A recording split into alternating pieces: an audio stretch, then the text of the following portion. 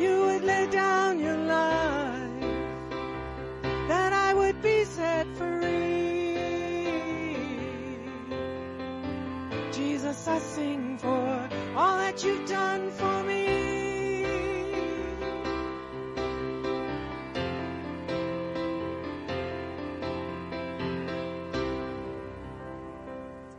Happy Easter. Amen. He's alive. Isn't that awesome? That's why we're here today. We're here because he's alive. We're not here because he's still on the cross. Amen. I mean, that is good news, folks. And even though it's been 2,000 years, he's alive now and forevermore. And that gives us great hope and assurance. So I'm so glad you're here today. And I'm glad springtime is coming. I just love this weather. It just makes me happy. Something about it. When I see the sun out there and I can feel the warmth of it, it just makes me happy. And that's why maybe Jesus is the sun too, because he makes us happy. Would you stand with me?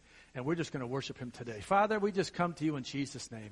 So thankful, Lord, that we have the privilege to be in your presence today. Thank you for choosing your choices so that we can make our choices appropriately, and they give us hope and assurance. So, Father, as we sing praises and sing these songs of worship, I pray, Father, that it blesses you. I pray, Father, that it makes you smile today, that you receive our worship, and we just appreciate all that you've done for us. In Jesus' name, amen. Let's worship. I heard an old story, how a Savior came from glory, how he gave his life on Calvary to save a wretch like me. I heard about his groaning, of his precious blood's atoning, and I repented of my sins and won a victory. Oh, victory in Jesus, my Savior forever.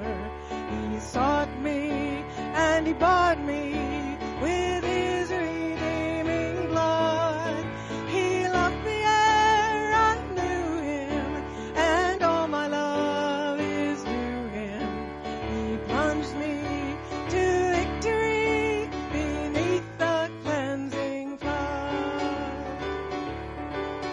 I heard about his healing, of his cleansing power revealing, how he made the lame to walk again and caused the blind to see. And then I cried, dear Jesus, come and heal my broken spirit. And somehow Jesus came and brought to me the victory. Oh, victory in Jesus, my Savior forever. He sought me and he bought me with his redeeming blood. He loved me ere I knew him, and all my love is due him. He plunged me to victory beneath the cleansing flood.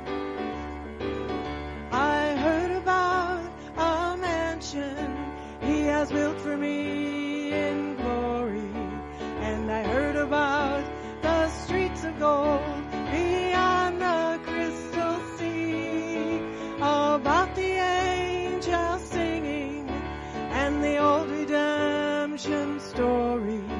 And some sweet day I'll sing up there the song of victory. Oh, victory in Jesus, my Savior forever. He sought me and he bought me with his redeeming blood. He loved me ere I knew him, and all my love is due him. He plunged me to victory beneath the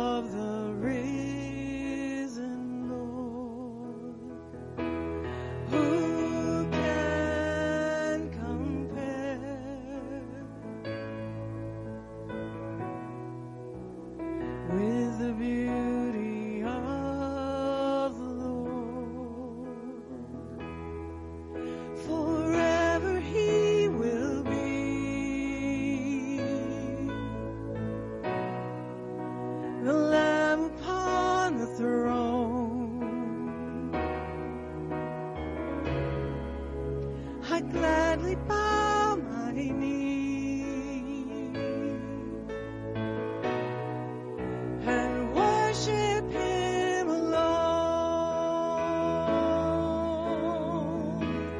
All heaven declares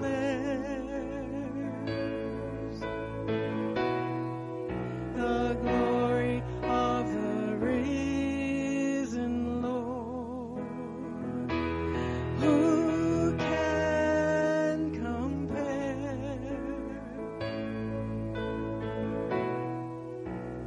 with the beauty of the Lord? Forever He will be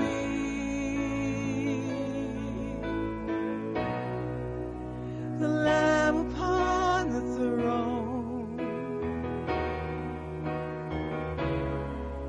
I gladly bow my knee and worship Him alone. I will proclaim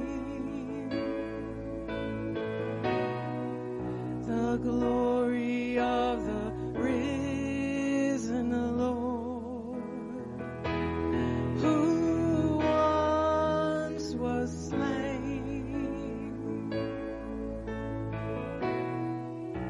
to reconcile man to God. Forever you will be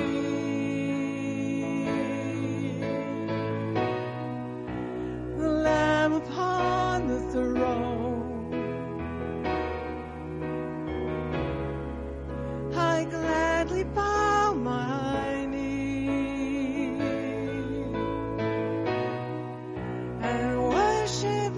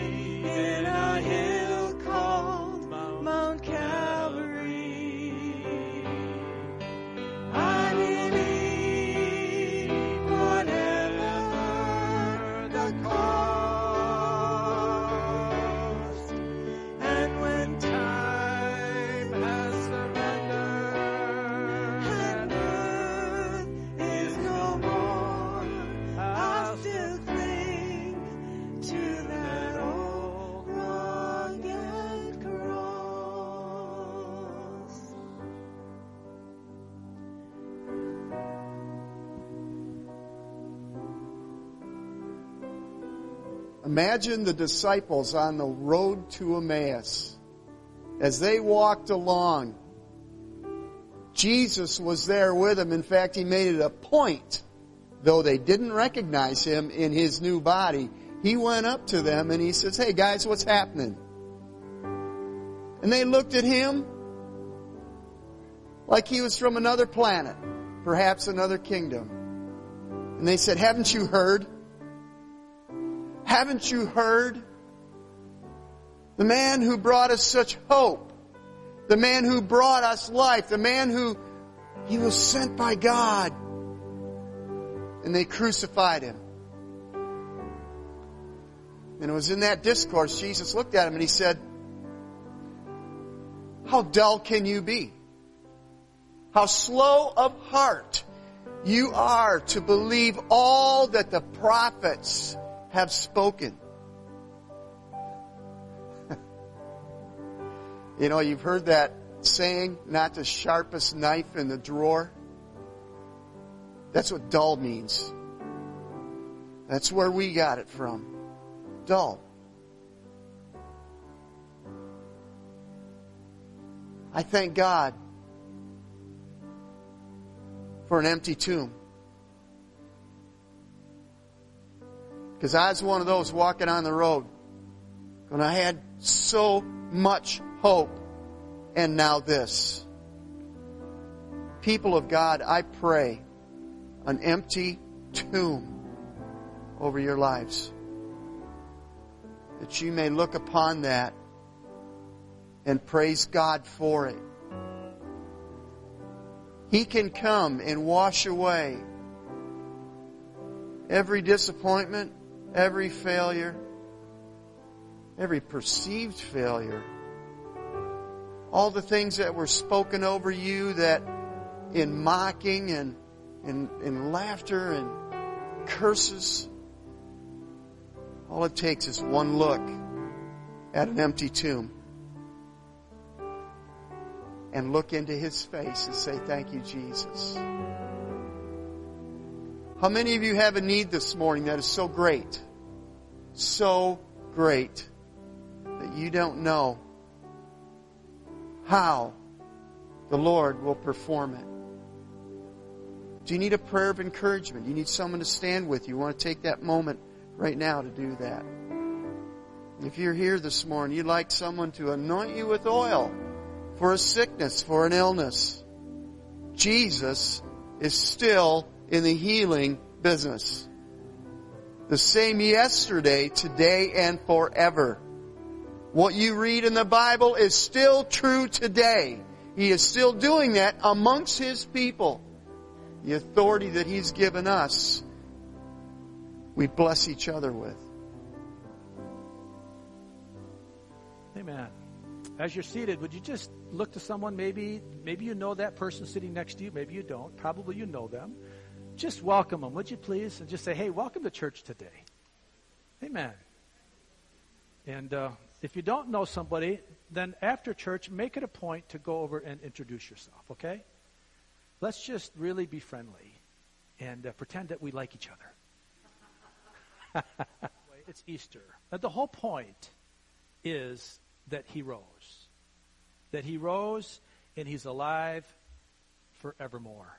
That's the lesson. That's the message. Isn't our world upside down in so many ways? I don't know that I can ever recall a time. In fact, it's not I can recall. It has never been this way before. In America, at least, we are like a third world country in many ways because we are just so upside down and the truth isn't prevailing anymore. We need a Savior. We need the risen Lord to come into our culture today. We need Him more than ever. And that's what I love about the Easter season. I love it because it is the beginning of a new season of life. It's the time of year when nature all around us comes back to life. It's been dormant, it's been brown, it's been gray, and now we're starting to see green grass coming up. We're starting to see the flowers coming, and it's just starting to get beautiful out there. The trees are budding, the birds are singing, baby animals are being born, they will be born. Skunks are out. Skunks are out on the highways, be careful. Don't hit a skunk. But they're out. Such a special time of the year that we celebrate the new life of Easter. But it didn't start that way. It didn't start out the way we're celebrating it today. It started out to be a disaster, actually. It was a big failure because Christ died, and no one was expecting that. Jesus, the King of the Jews, that just a few days before this time was being heralded as the King of the Jews. Hosanna. We talked about this last week on Palm Sunday. Hosanna, Hosanna. Blessed is he who comes in the name of the Lord. And now some of those same people that were crying Hosanna just a couple days prior to this cried out, crucify him. Crucify him. What went wrong for Jesus? What happened? What changed in those few days that changed the hearts of the men that started out crying Hosanna to end up crying out, crucify him? Well, I think what's common to all people, to many people, is that we often misunderstand God's purpose in many areas of life. I think that it's very evident and very obvious that most of the people 2,000 years ago didn't have a clue what was really going on this week. Passover week, they've been celebrating it forever, the Jewish nation, the Jewish religion. But this was a different week. Something happened differently this week, and they just didn't understand it. They totally missed the purpose of Jesus' life. And like we said last week, that people are very predictable. We get in a crowd, and we lose our own identity, and we lose our own purpose. We take on the identity and the purpose of the crowd, whatever the crowd is. And as Jesus was ushered into Jerusalem last week, he was being hailed the King of the Jews, and most of the people, if not all of the people, bar maybe the disciples, were expecting Jesus to set up an earthly kingdom, to save them from the Roman rule. And they totally didn't understand the fact that his long-term purpose was to set up an eternal kingdom. They came only expecting Jesus to free them from the occupation of the Romans. See, people were living in the moment. They were looking at the immediate around them, and they were looking for Christ to deliver them, which is common for us. I mean, it's not unusual. It's not unusual to think that way because that's the way we're created. We're physical people. We think in terms of what's in it for me in the immediate future, and it's difficult. It's difficult to have a long-term perspective on things. It's difficult to be patient, isn't it? We have a I want it now attitude, a what's in it for me attitude. And when Jesus wasn't able to deliver what they thought he was supposed to deliver, they were confused. They turned on him. But I don't think we should be too quick to blame them. Because even though they cried out, crucify him, they really didn't know what they were talking about. They didn't have the information that we have today. They were looking at it from a very in-the-moment perspective.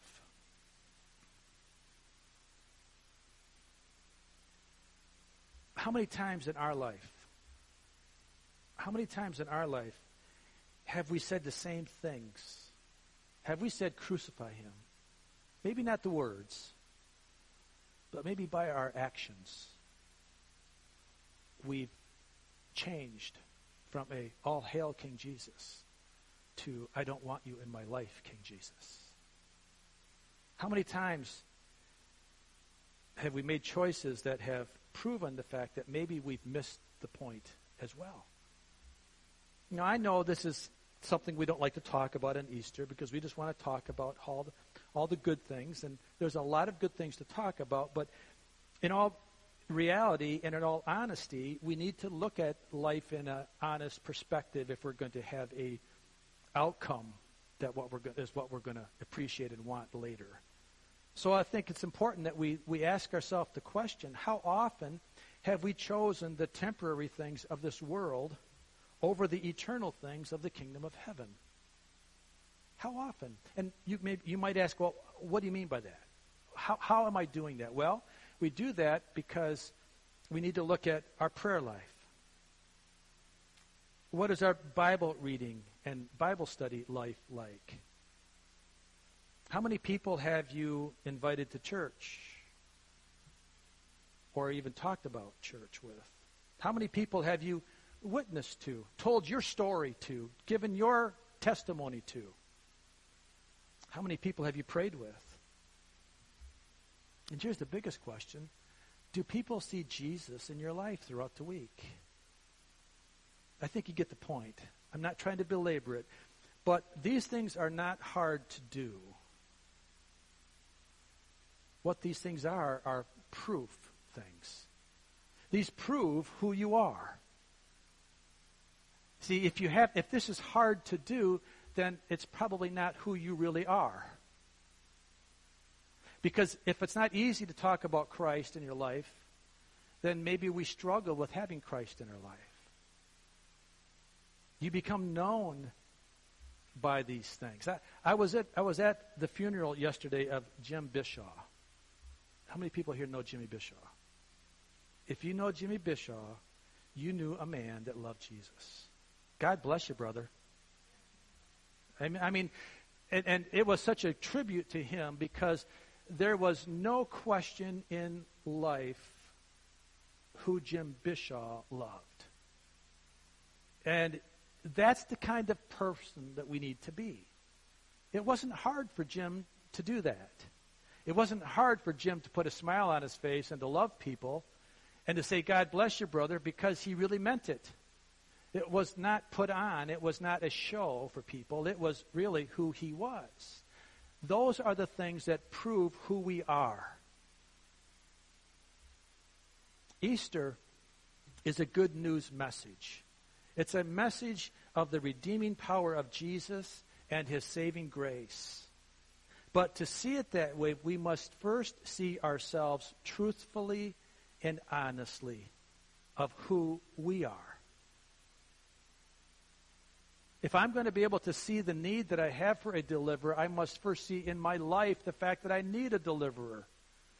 And it's the truth, listen, it's the truth that will set you free, not your perception of what you want the truth to be. Listen to this. The truth of God's word is what sets us free, not the perception of what I want it to be. And we are living in a world when truth is not spoken much anymore. It's sad, the fact that we live in a world that our leaders, our governmental leaders, and those above us just aren't trustworthy. Why is that? Because they have their own agenda. They have an agenda that's not lining up with the Word of God. Therefore, their words don't show you the right way. They're showing you a way to their agenda. And therefore, if it doesn't line up with God's truth, it's a perception of truth. In their mind, it is truth, probably. But unfortunately, it's so easy for us to believe the untruths of the world and not believe the truths of God's Word. I was at a sunrise service this morning up at Becca Berg's farm, and Al Lisi did the little message there, and I was speaking to a couple of the guys there as we were just discussing. And we were talking about that and how easy it is, how this world has blinded the eyes and the truth of what it is, and people are just falling in line of the untruths of so many things.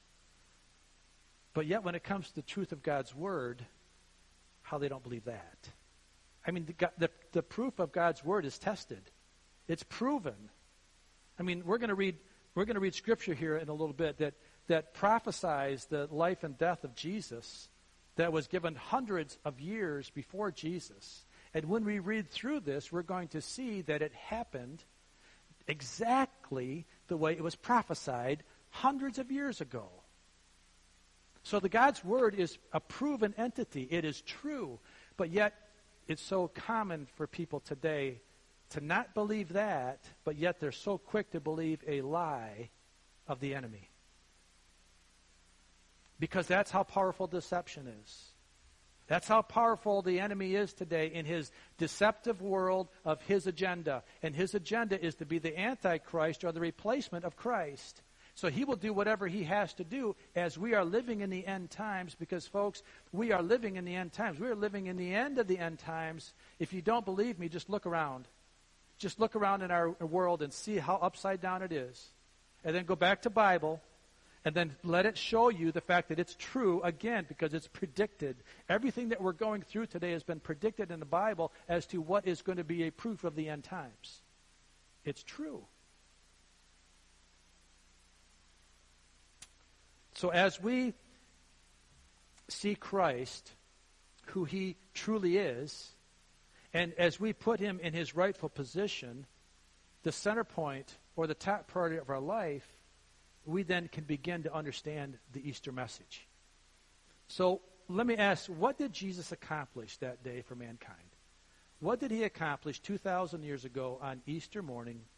What did he accomplish for end time, for all of mankind? Well, he totally surrendered himself for us there. There was nothing casual about Jesus' death or his resurrection. It was all in. It was a total sacrifice for him, that he made it for us. So for what for him was a dreadful day becomes for us a beautiful day. And I want to read Isaiah chapter 53. And it's on your handout, and I'm going to be on the screen in a minute. So would you stand with me as we read God's word and recognize that what we're going to read was not written after Jesus died. Because if you don't understand the context, you're going to look at this and say, well, this was written by one of the disciples after Jesus died, and so he was just recounting what happened. No, this was written by the prophet Isaiah hundreds of years before this ever happened.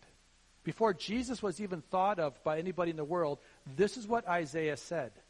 This proves the fact that the Bible is that true. Let's read this together.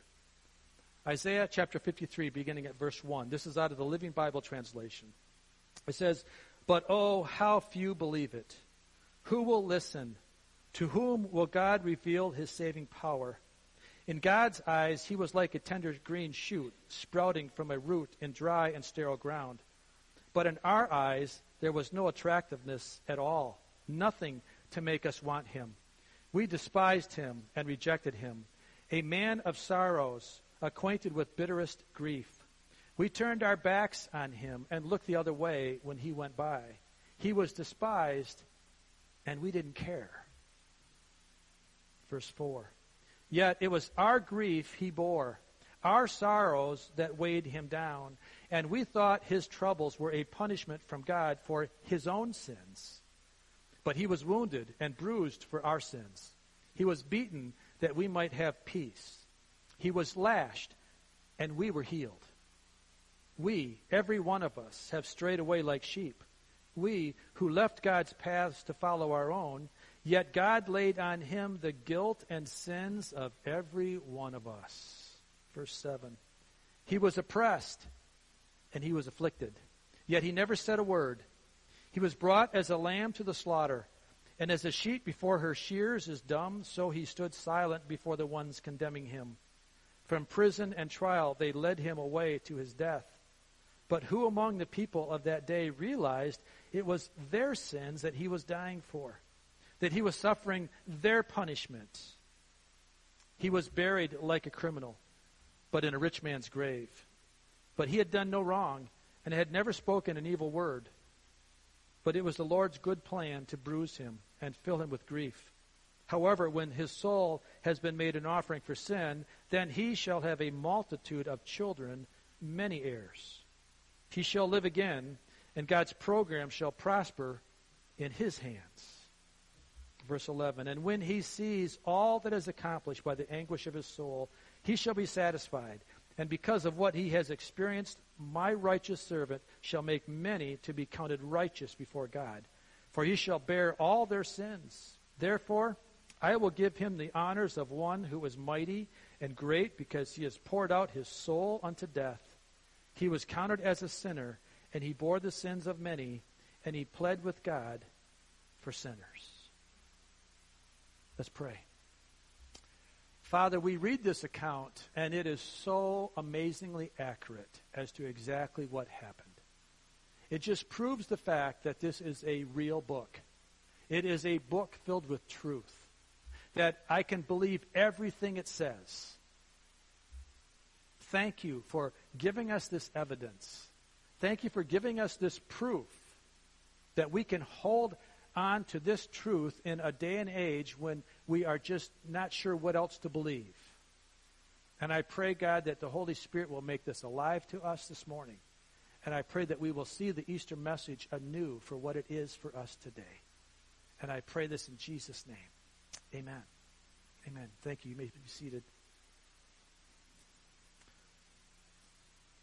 So on that day, Christ defeated Satan. Even though Satan thought he won, even though Satan thought that he had accomplished something great, how stupid is he? Because he just unleashed the power of God in a whole new dimension. And he lost. And Jesus won. He broke the curse of sin. Sin is a curse that all men are under. And it took the ultimate sacrifice of Jesus to be the perfect sacrifice to defeat and conquer the enemy once and for all. We don't have to re-crucify Jesus. He is not on the cross. And he will never be on the cross again. Because he lives for now and forevermore. However, we are dead. We are dead in our sin. And without Christ, we have no hope. Not until we see Jesus for who he is and who he was and who he's going to be that we have hope. But until that day, we are dead in our sins. Colossians chapter 2, verse 13 and through 15, it says, when you were dead, not if, it says, when you were dead in your sins and in the uncircumcision of your sinful nature, God made you alive with Christ. He forgave us all our sins, having canceled the written code with its regulations that was against us and that stood opposed to us. He took it away, nailing it to the cross. And having disarmed the powers and authorities, he made a public spectacle of them, triumphing over them by the cross. Amen. That's great news, folks. I mean, that's who we serve today. That is the risen Savior today. That's who I am choosing to serve, and I am proud of that fact, that I've chosen Jesus, the victor. And I'm not allowing the deception of the enemy to get in and steal that from me. We're winners today. You're a winner in Christ. Because of who you are in Jesus Christ, you are a winner in Christ. But what else did Jesus do that day? He provided a way for all people to have access to the Father. Number one. Number two, he provided healing for us in all aspects of their lives. We're going to come back and talk about these. And then number three, he provided a way for us to have everlasting life. Let's talk about these for a minute because they have some great truths for us. Number one, he provided a way for all people to have access to his Father. You see, up to this point in time, the only men that had access to the Father was the priest. In Jewish tradition and Jewish faith, there was a priest out of the tribe of Benjamin. Was that tribe of Benjamin? Aaron, thank you. The tribe of Aaron.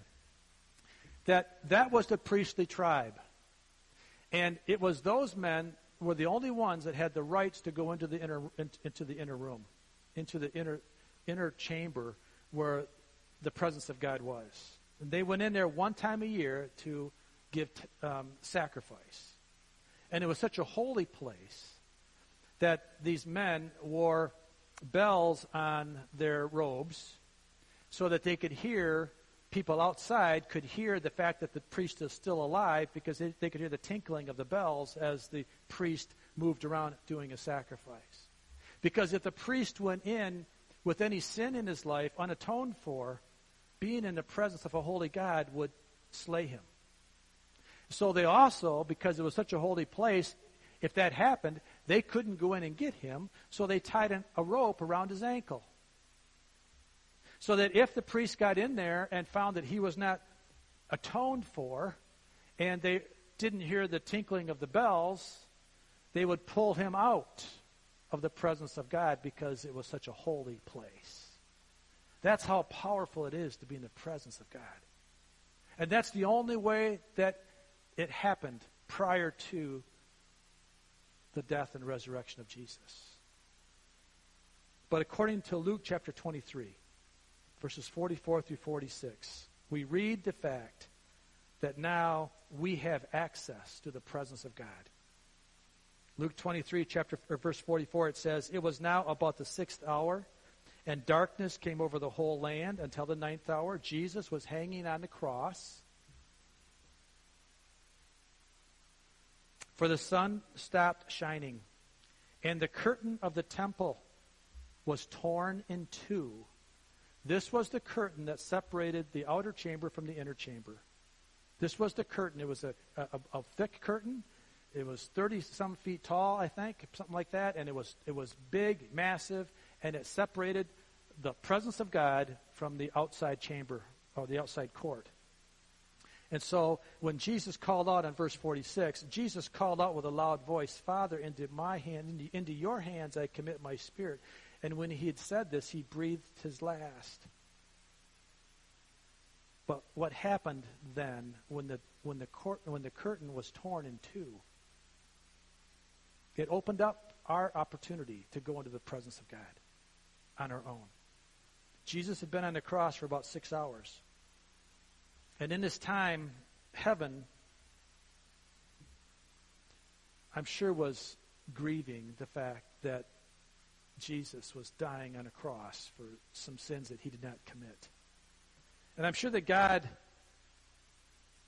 was in agony over this. Even though God had to do this, even though it was for us that he had to do this, it was a painful time when God the Father saw his Son hanging on a cross, suffering greatly.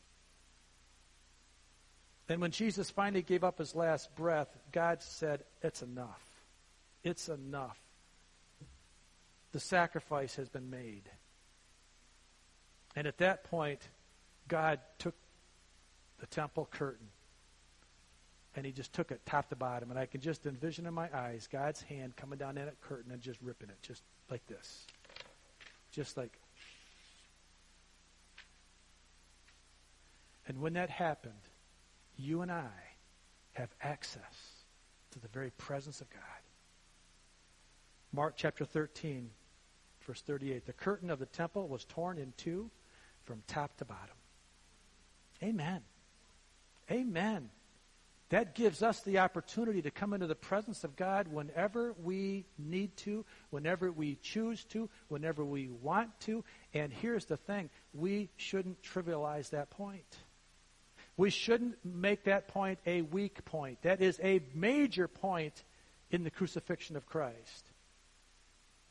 We should not underestimate the importance of this godly act, that God made a provision for all of us to have access to the throne room of heaven whenever we need to be there. No one has to enter for me anymore. No one has to enter for you. In fact, no one can enter for you anymore. Scripture may not overemphasize this godly act, but make no mistake about it. God is waiting for you there. God is not going to waste the sacrifice that Jesus made now by putting one person's salvation at the hand of another man. Think of this. Every person has the same access to the Father through the blood of Jesus as any other man. There are no favorites with God. He loves us all. And he's given us all access to the very presence of God. The question I have for us this morning, is being in his presence a priority for your life? I mean, do you think about it, and do you honor it, and do you make it a priority? Do you spend regular time in his presence? And I think when you think about these questions, again, these are not hard. It's not hard to do this.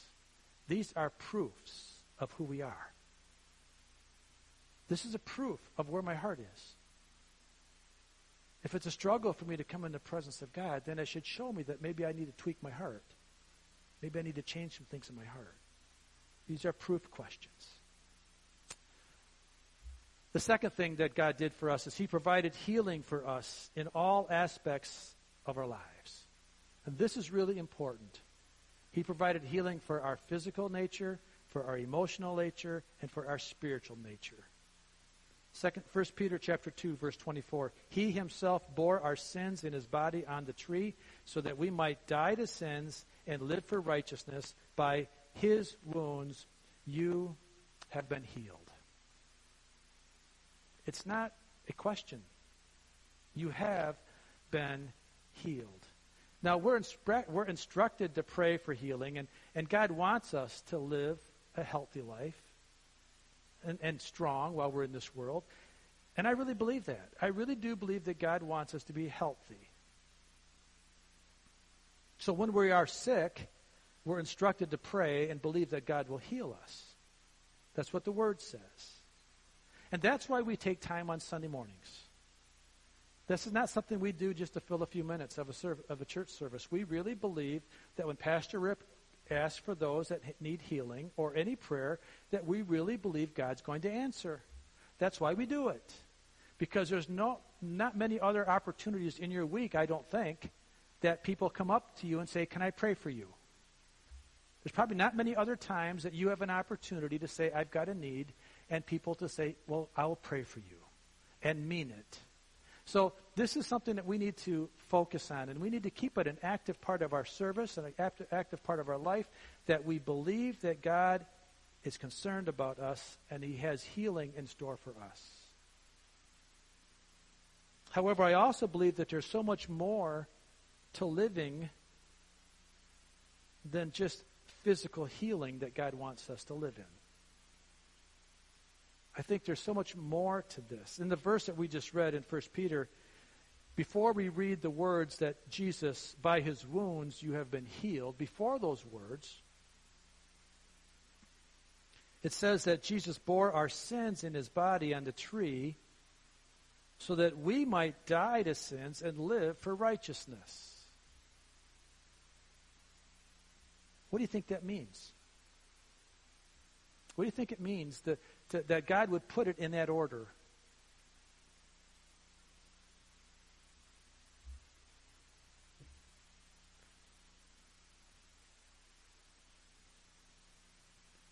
He wants to heal us, but he's more concerned about our spiritual man than he is about our physical man. He's more concerned that we're spiritually whole than physically whole. And I know that's hard to accept sometimes, because we don't like to acknowledge the fact that we can have infirmities in our life, or we can be sick, or we can have diseases. And I know that God heals, but there's so much more to living in this life than just living healthy in this life. Even though I know how much I want to be healthy, and I know how much you want to be healthy, and there's nothing wrong with that. But it's the fact that God heals us spiritually is so much more important. You see, Jesus took the penalty of our sins, the sickness of our own bad choices upon himself that day, and he gave us in return healing for a sick and diseased soul that had no hope for healing, no hope for ever feeling well, a soul destined for hell and misery for all eternity. He took that from us, and he gave us a life of righteousness. That, folks, is a good trade. That is a good exchange. When I'm going to give God my sickness and I'm going to give him my sin and he's going to give me righteousness in return, that is a good God. That's not what I deserve. I don't deserve that, but that's what he wants to give me. It's a great thing. So often we see healing as the physical miracles that we're all attaining for. But the most significant healing is a healing of the soul. Because that lasts forever. I can remember when my dad was sick, back in 2009, before he died, the last months of his life. I can remember being with my dad. I just started to pastor. And I can remember sitting with him down at his house on Lake Charlevoix, just he and I sitting in the lazy boy recliners. And he was weeping because he was so weak. Couldn't even stand up. When you can't breathe, you lose a lot of energy. It was the end of his pulmonary fibrosis. And he said, Mike, how can my grandkids believe in a God that hasn't healed me? Now, you got to know the context of this conversation. We had been praying for months. Well, my dad was diagnosed for 5 years. We'd prayed multiple times for healing, believing that God was going to heal him. He was only 79 years old, not an old man. But yet, when I saw what happened in my dad's life, and if you knew my dad, you could probably see this happening. My dad was a very strong individual. And most of the time, our strengths become our weaknesses. And that was my dad's problem, like my problem. But my dad was very self-made. And in his strength of his manhood, he would say Jesus, but I'm not so sure that he lived Jesus. And if you knew my dad, I think you'd get this. And I'm going to stand in front of my dad, and I'm going to count for these words later. So I'm speaking truth here. But yet, when I saw my dad's disease begin to become bigger than my dad's life, I saw a real change in my dad's heart. God was doing a miracle in my dad's spiritual soul, even though that his physical life wasn't being healed at the time. And so, as a witness of that, I'm spent a couple of years watching it. I saw my dad repenting of things that he had done. I saw my dad going to people that he had offended in the past and saying he was sorry, paying back debts possibly that he might have owed people, doing everything he could to make things right, but the things he couldn't make right, he just asked for forgiveness. That's a heart of true repentance.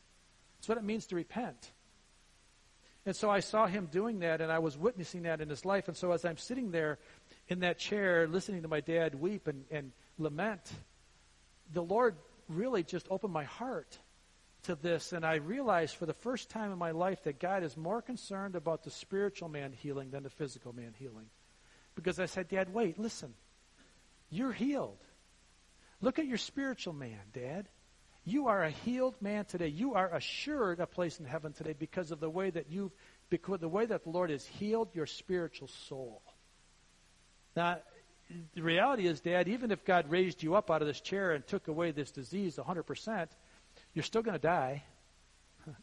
The physical man's not going to live forever. It's still going to die, but the soul never dies. So, which is more important to heal? If you're going to choose a healing that day, which one would you choose? I would choose the spiritual healing over the physical healing any day because I want the one that lasts forever. Amen. And so that gives me great assurance and great hope. And when we pray for people, I do believe that God will heal. I've been healed. I've had miracles in my life, and I've seen miracles. But it's so much more than that. What's more than that is the spiritual healing and the emotional healing that God brings. And that's why this is so important for us, is that we'd have to know that if Jesus can heal my eternal man, then we know that he can heal my spiritual man. And that gives me great hope.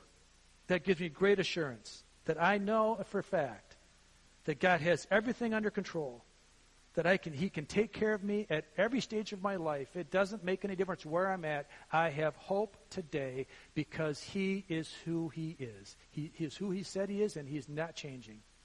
He's eternal, and he's alive forevermore. The third thing he did for us is that he provided for us a way of eternal life.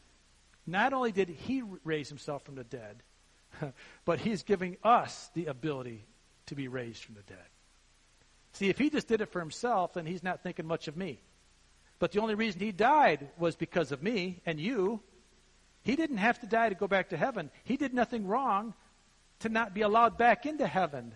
He could have said, God, send your 12 legions of angels back in the Garden of Gethsemane and take me home and leave these human people alone to fend for themselves. He could have done that, and he would have been welcome back in heaven because that was the choice that he had. But he didn't do it that way because he loves us so much. He rose from the dead. He's still alive, and that allows us, that gives us the same assurance. John chapter 6, verses 47 through 51. The writer of this says, I tell you the truth. He who believes has everlasting life. I am the bread of life. Your forefathers ate the manna in the desert, yet they died. But here is the bread that comes down from heaven, which a man may eat and may not die.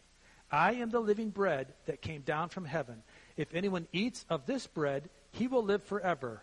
This bread is my flesh, which I will give for the life of the world.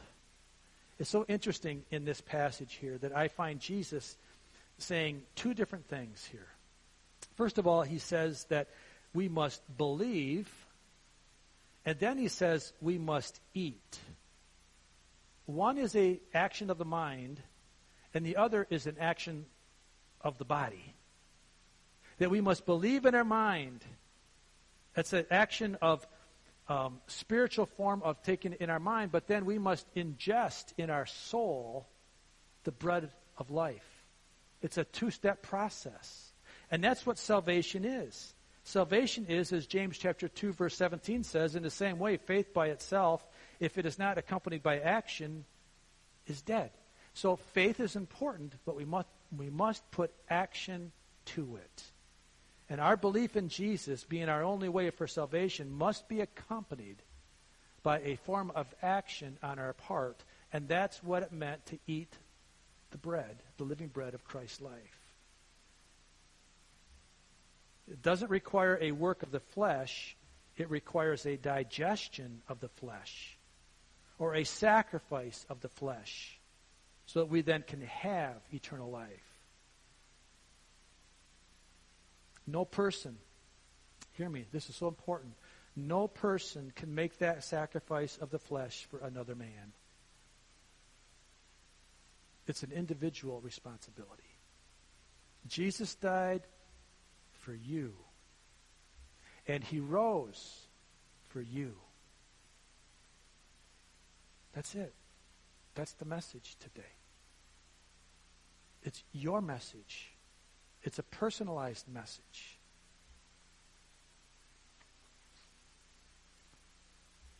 The tragedy of human nature is that we want to have all the good of what God would give us without the need to have the sacrifice required. We want to make the cross, we want to make the resurrection casual and simple. And thank God it is simple, but it's not casual. Salvation is a free gift, yet it will cost you everything you have. Can I just be honest with you today? I have to be honest with you. Because if I say salvation is a free gift and don't tag it on to say, yes, it is free, nothing you can do to earn it, nothing you can do to get it on your own. But once you have it, you have to give everything you have. It has to be your life. It has to be the proof of who you are. You see, the same enemy that Jesus had is the same enemy of our soul. Satan has the same evil intention of total destruction of our soul as he did for Christ. And it's only when we can begin to understand his absolute total evil. Listen, we have to understand the evil nature of Satan. Only then can we begin to understand why we must live a life of sacrifice. Listen, we live a life of sacrifice for Jesus as he died a sacrifice for us. We are a living sacrifice. Where he had to die to be the sacrifice, we are now a living sacrifice. And this makes our life full of joy, full of life, full of appreciation for everything that Jesus did for us. Because when I can understand that, then I can understand the fact that Jesus paid a price I couldn't pay. He paid for my sin so that I don't have to die anymore. He took my punishment so that I can live a life of eternal joy and happiness and peace and comfort. Then and only then can I truly live a life of holy righteousness, when I understand what Easter's all about. And I think that's probably the problem for us today, is that most of us that struggle with living a sold-out life for Jesus is because we misunderstand the message of Easter. We misunderstand what Jesus did. Easter is intended to be a celebration of living a life of spiritual freedom every day for the victorious Christian. This is not something we put on Sundays and take off on Mondays. So when I can see what Jesus has accomplished that day, we can learn to live in victory every day. Every day is a life of victory for us. Every day is a life of new beginnings for us. It's a life of forgiveness all over again, because I make mistakes.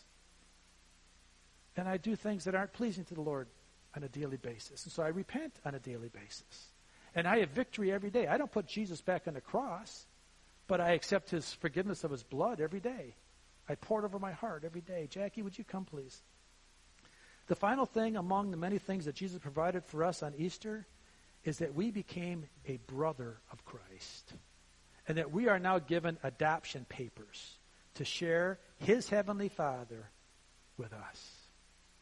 We are brothers with Christ. Think of this. Think of the miracle that is, that he has adopted us into the family of God. We saw Jesus crying out, Abba, Father, back in the Garden of Gethsemane, if this cup could pass from me, take it, but if it can't be, then your will be done. He said that. And in the same passage, in Romans chapter 8, verses 15 through 17, we hear the same Abba, Father for us. He says, for you did not receive a spirit that makes you a slave again to fear, but you received the spirit of sonship. And by him we cry, Abba, Father. The Spirit himself testifies that our spirit, that we are God's children. Now, if we are children, then we are heirs. Listen to this. We are heirs, heirs of God, and co-heirs with Christ, if indeed we share in his sufferings, in order that we also may share in his glory. Folks, I don't know about you, but that is the best news I've heard in a long time. That I can be a brother of Christ. That I can be called a son of God. That's just amazing. And that means that my dad and mom that have passed ahead of me, and they're in the same throne room of God with Jesus is, because Jesus is at the right hand of the Father making intercessions for the saints. And my mom and dad are with him in the throne room of heaven because they're co-heirs. They're brothers with Christ. They have the same responsibility and the same authority and the same privileges that Jesus has. It's because we're co-heirs.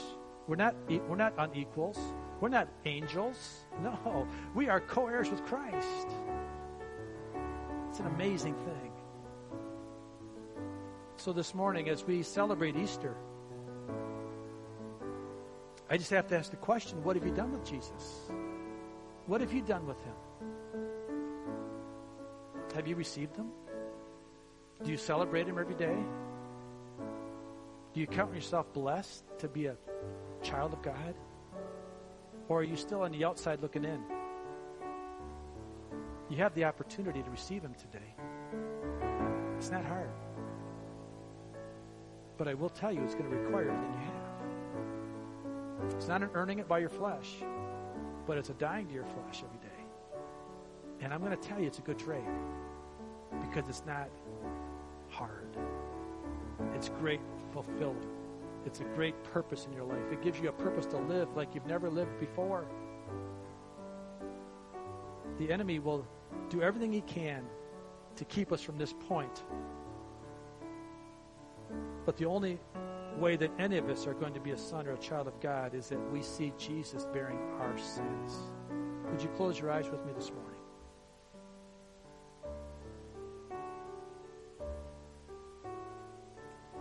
Father, I pray that we would envision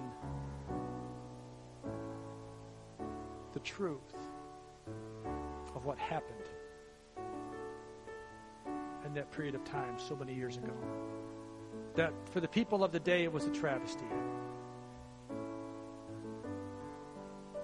Only to find out that it was exactly what you had planned. And that it was the plan to bring us back into relationship with you. And I pray, Father, that you would give us that revelation knowledge.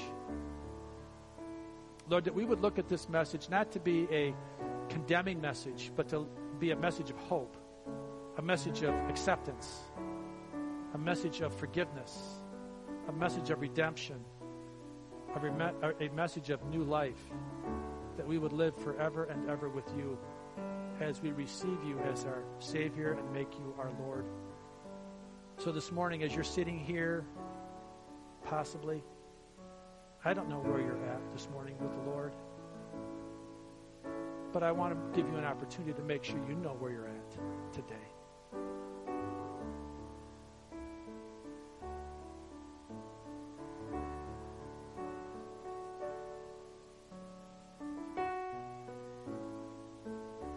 I want to give you an opportunity to receive Jesus as your Savior by simply asking him to forgive you of your sins.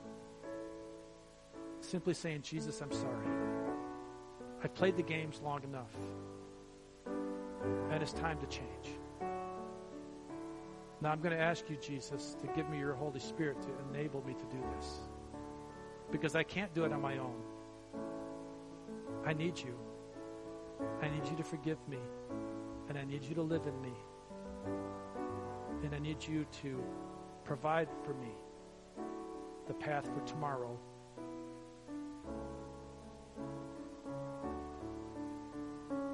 I thank you, Jesus, for your faithfulness. Please forgive me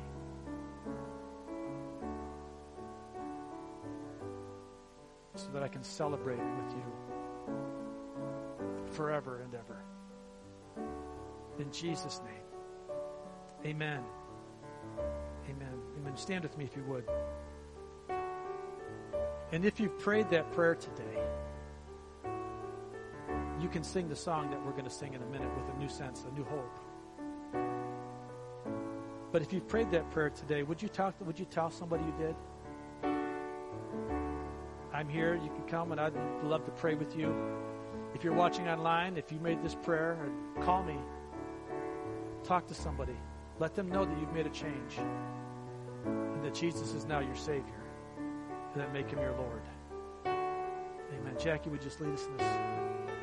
Who am I that the highest King would welcome me? I was lost, but he brought me in. Oh, his love for me. Oh, his love for me. Who the sun sets free. Oh, is free indeed. I'm a child of God. Yes, I am. Free at last, he has ransomed me. His grace runs deep. While I was a slave to sin, Jesus died for me. Yes, he died for me. In my Father's house, there's a place for me. I'm a child of God. Yes, I am. I am chosen, not forsaken. I am who you say I am. You are for me, not against me. I am who you say I am. I am chosen, not forsaken. I am who you say I am. You are for me, not against me. I am who you say I am. Oh, I am who you say I